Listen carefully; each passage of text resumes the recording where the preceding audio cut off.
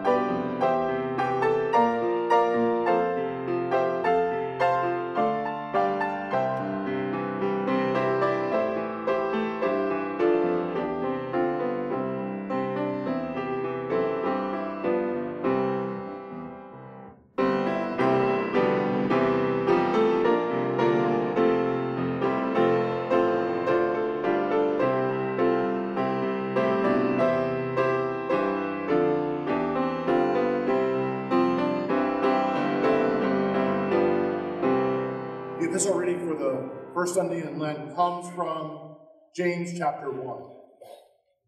Blessed is a man who perseveres under trial, because when he has stood the test, he will receive the crown of life that God has promised to those who love him. When tempted, no one should say, God is tempting me. For God cannot be tempted by evil, nor does he tempt anyone. But each one is tempted when, by his own evil desire, he is dragged away and enticed. Then, after desire has conceived, it gives birth to sin.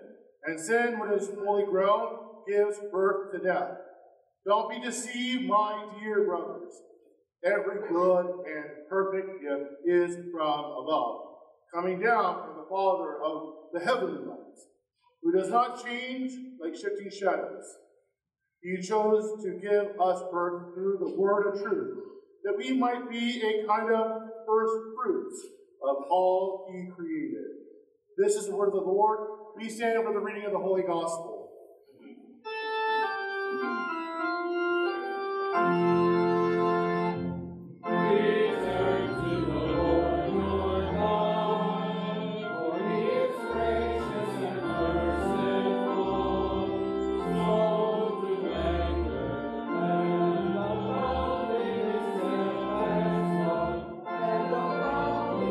Steadfast Holy Gospel according to St. Mark, the first chapter.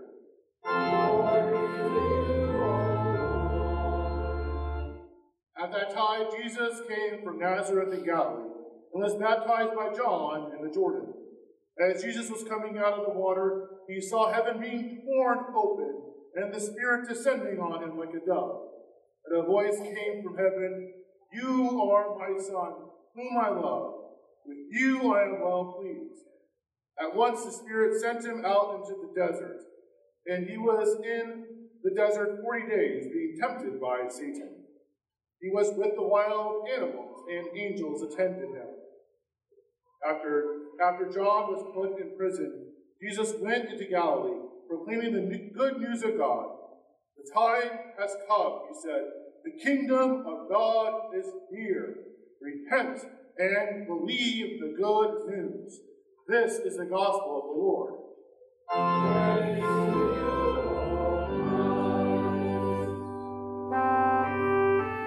to you,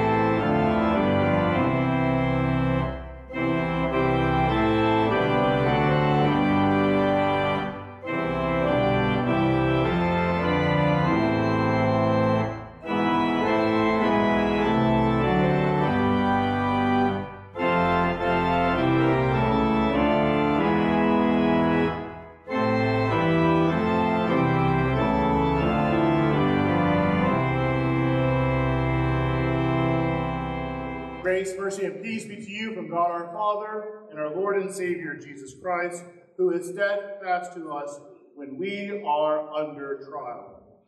Amen. Blessed is the man who remains steadfast under trial, for when he has stood the test, he will receive the crown of life, which God has promised to those who love him.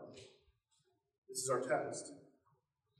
James was a man who knew trial and suffering. While James was not a follower of our Lord during his earthly ministry, James beheld his brother, his half-brother, the risen Lord, and his Savior, as Paul recounts in 1 Corinthians chapter 15. James confessed the Messiah, that his half-brother Jesus is the Messiah and has washed away the sin of the world through his bloody death and his glorious resurrection. And James soon rose to be one of the predominant voices in the early church. He rose to be the bishop of Jerusalem. And James was so devout to his Lord that he would pray in the temple on his knees every day, and he would walk up the temple steps on his knees. And he did that so much that he developed thick calluses on his knees, and he became known as old camel knees. That's how thick his calluses were. And for his faithfulness to his half-brother, the Jews stoned him. And so James was steadfast in both word and deed to the very end. He is an example of what he tells us here today. Blessed is a man who remains steadfast under trial. And, today it may be hard for us to speak those words. Blessed is the man who remains steadfast under trial.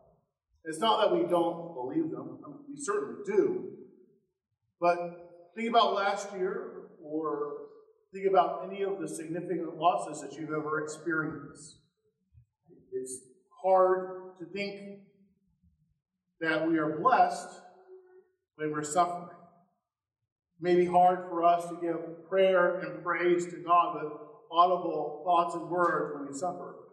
For Paul himself says in Romans that those who suffer in a time of trial, he says, we do not know what to pray for as we ought.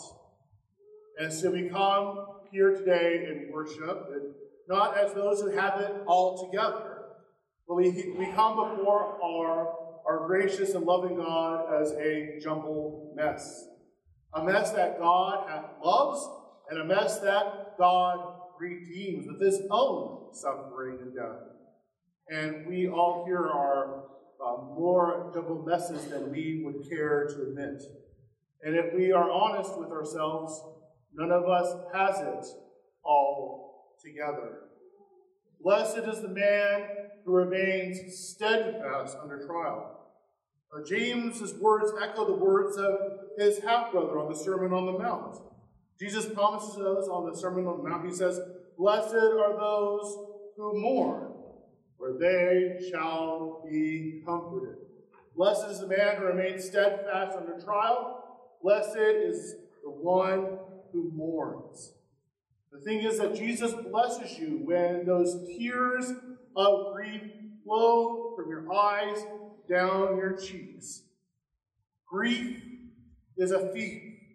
Sin, death, and the devil rob us of the joy of life. And we grieve over many things that the enemy has robbed us of. The loss of a parent, a grandparent, a family member, a child, a miscarriage, a stillbirth. We find out that one of our loved ones has done an unspeakable, horrible thing, and they're going to prison. We grieve from moral injuries sustained in combat and active duty military or on police duty. Or we may not be making ends meet at home, and we're worried about how we can fit everything into our budget. Your family may want nothing to do with you. We grieve over the state of the world, and we think to ourselves, this isn't the way things ought to be. Especially when we feel that black hole in our hearts, when we experience loss and pain, when we experience grief, we don't feel particularly blessed. The psalmist cries out in Psalm 130, out of the depths I cry to you, O Lord. Psalm 130 is a psalm of lament. Around 1/3 of the Psalter is lament. And many of these psalms are not in our hymnals. And they're edited out because we don't like talking about lament. The modern Christian church has largely failed to address lament in the pews. To the point where well-meaning Christians will often just say trite things in response to grief, like, God doesn't give you anything more than what you can handle. Or other cliches because we just don't know how to deal with grief biblically. It's uncomfortable for us to discuss loss and pain. And yet our Lord has written for us dozens of prayers, dozens of psalms that address the feelings we experience in grief. And of course, that ultimate psalm of lament, Psalm 22, the psalm that our Lord sang from the cross, my God, why have you forsaken me? And so our Lord, praying that psalm on the cross, he invites us too to pray that psalm as well, to pray Psalm 22 in times of distress, when we feel abandoned, when we feel all alone with our hurt and with our pain. Good news is, my brothers and sisters, we are not alone. Paul speaks of these trials that we go through when he says this in 2 Corinthians chapter 1. He says, God comforts us in all of our affliction, so that we may be able to comfort those who are in any affliction with the comfort with which we ourselves are comforted. And we should be saying to those cliche phrases like, God doesn't give you anything more than what you can handle. Instead, we should be saying, pointing to the one who does take care of our pain and our sin and all the bad things in this world, and say that God doesn't give you anything more than what God can handle. For our God is the God who prayed Psalm 22 on the cross. And on the cross, our Lord Jesus Christ in his humanity experienced a fuller, more complete grief on the cross than what we could ever experience. Because when he experiences that grief, suffering, and pain, he is experiencing that because his heavenly Father has turned his back on him. And the wrath of the Father is poured out upon his Son. His Son, in which he has eternal communion with, yet for an instant, God pours out his wrath upon his Son as he bore the sins of the world in his body. And knowing that he is full, he has experienced the truest and most fuller form of grief that we could ever imagine, ever handling ourselves. We know that we can commend our sin and our suffering and our death to our Savior, and he can handle it for us. He bore your sin and suffering that you may receive his steadfast joy and comfort. For Paul further tells us, he says, for us, we share abundantly in Christ's sufferings, so through Christ we share abundantly in comfort too. The thing in this life, we'll experience trials. We'll experience suffering. It's unavoidable. When I was attending Concordia Seminary in St. Louis, and Patrick Buckley can confirm this here, when you're going into the seminary through the seminary place entrance, you're going to the library. When I was going through seminary, I was in a 2003 Buick Century, rusted out bottom and no air conditioning. Right? And as you're going into the seminary, and you're driving, there's this huge speed bump, right? And so every time you're driving to the seminary, getting into campus, coming back from field work or coming back from home, wherever I was at, I dreaded going past that speed bump because every time I would drive past that speed bump, I would bottom out my Buick Century, my rusted out bottom Buick Century, right? And so the thing is that there was no way that I could avoid it. There was no way getting around the speed bump. It was just going to happen. There was no getting around it. I just had to accept that was an inevitability. Suffering is the exact same way.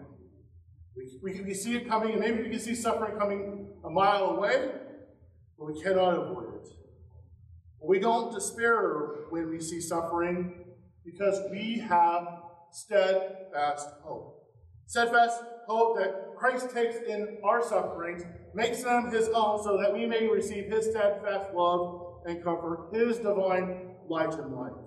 And Satan can never rob you of that steadfast hope that we have in the resurrection of the dead. James gives us this steadfast comfort and hope today when he tells us, every good gift and every perfect gift is from above, coming down from the Father of lights, with whom there is no variation or shadow due to change.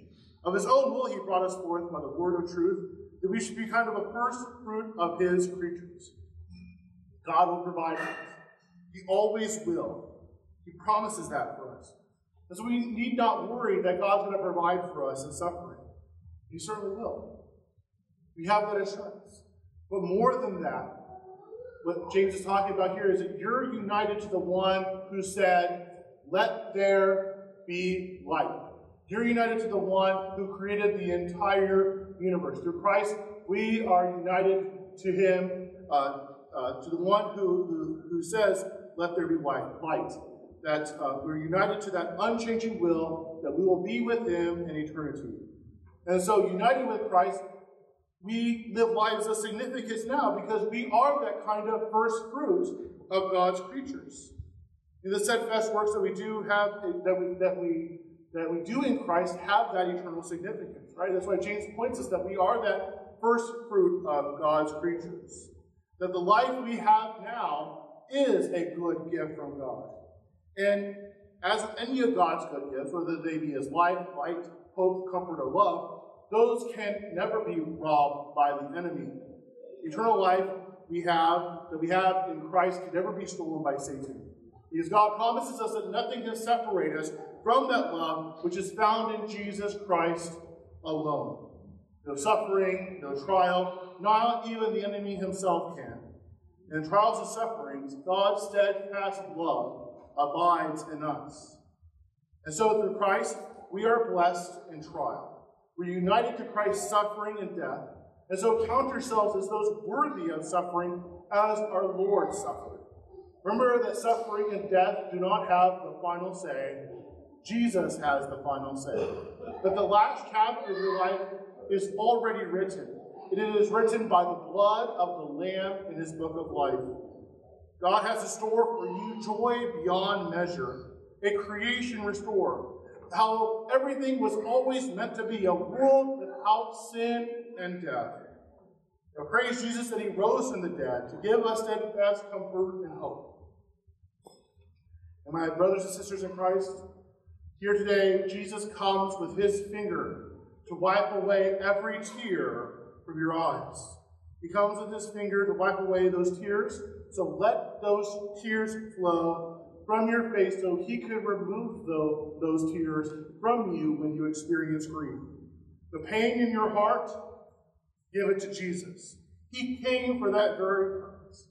You are the body of Christ. Like James, you're counted as one of our Lord's brothers and sisters.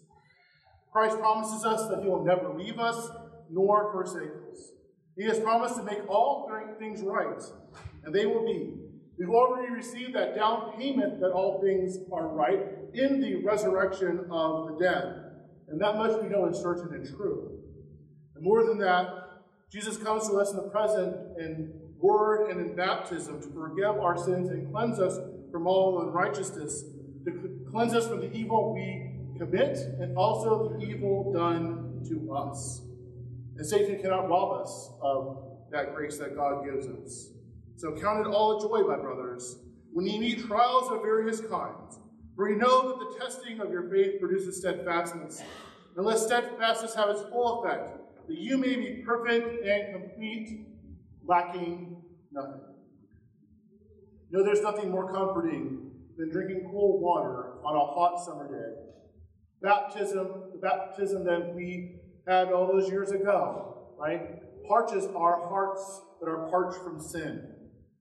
Now, as we mourn in this world, we hunger and thirst for righteousness. We trust that God's going to bring us comfort and satisfaction. And the thing is, my brothers and sisters, what I say up here, it's not going to make your life any easier. Only the resurrection, which we'll experience on the last day, will bring us full healing from grief. But I do know one thing, that Jesus, my Lord, will comfort you. He promises, "Come to me all who are weary and heavy laden, and I will give you rest for your souls." Rest in the comfort of Jesus. Remain steadfast under trial. He has won the battle. Rejoice. Hope in him. He is coming to make all things new. Amen.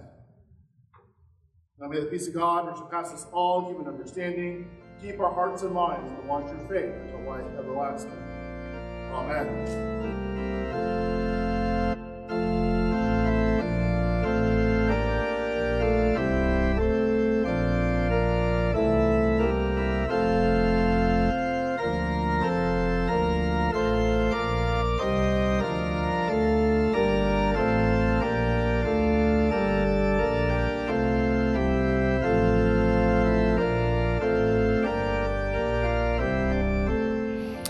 Dear friends, let us confess our faith using the words of the Nicene Creed we confess together.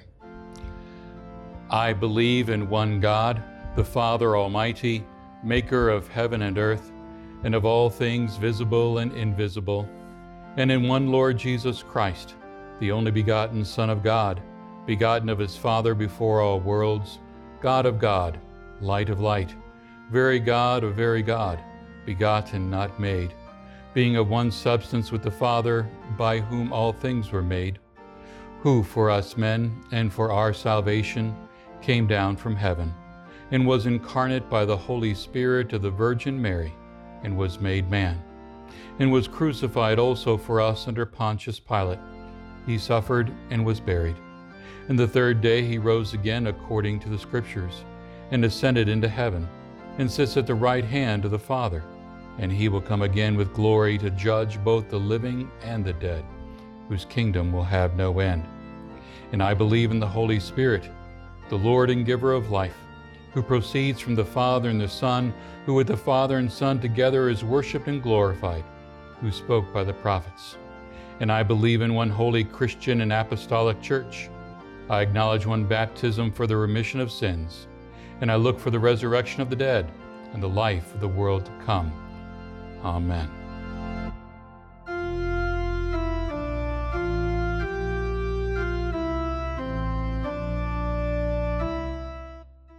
Our Father, who art in heaven, hallowed be thy name. Thy kingdom come, thy will be done, on earth as it is in heaven. Give us this day our daily bread, and forgive us our trespasses, as we forgive those who trespass against us. And lead us not into temptation, but deliver us from evil.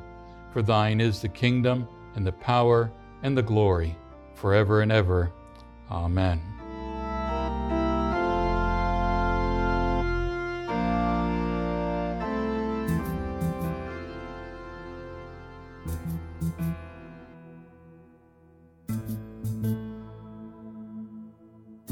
Dear friends, go with God's blessing this day. The Lord bless you and keep you. The Lord make his face shine upon you and be gracious unto you. The Lord look upon you with his favor and give you his peace.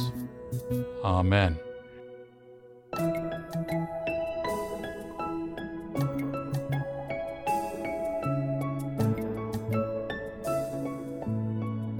Thank you for joining us in this time of worship. From all of us at St. Paul's Lutheran Church and School, we thank you for listening. More worship opportunities are available on our website at stpaulslutheran.net. Just click worship at the top of the page. May God bless you and your family each and every day. And again, thank you for listening.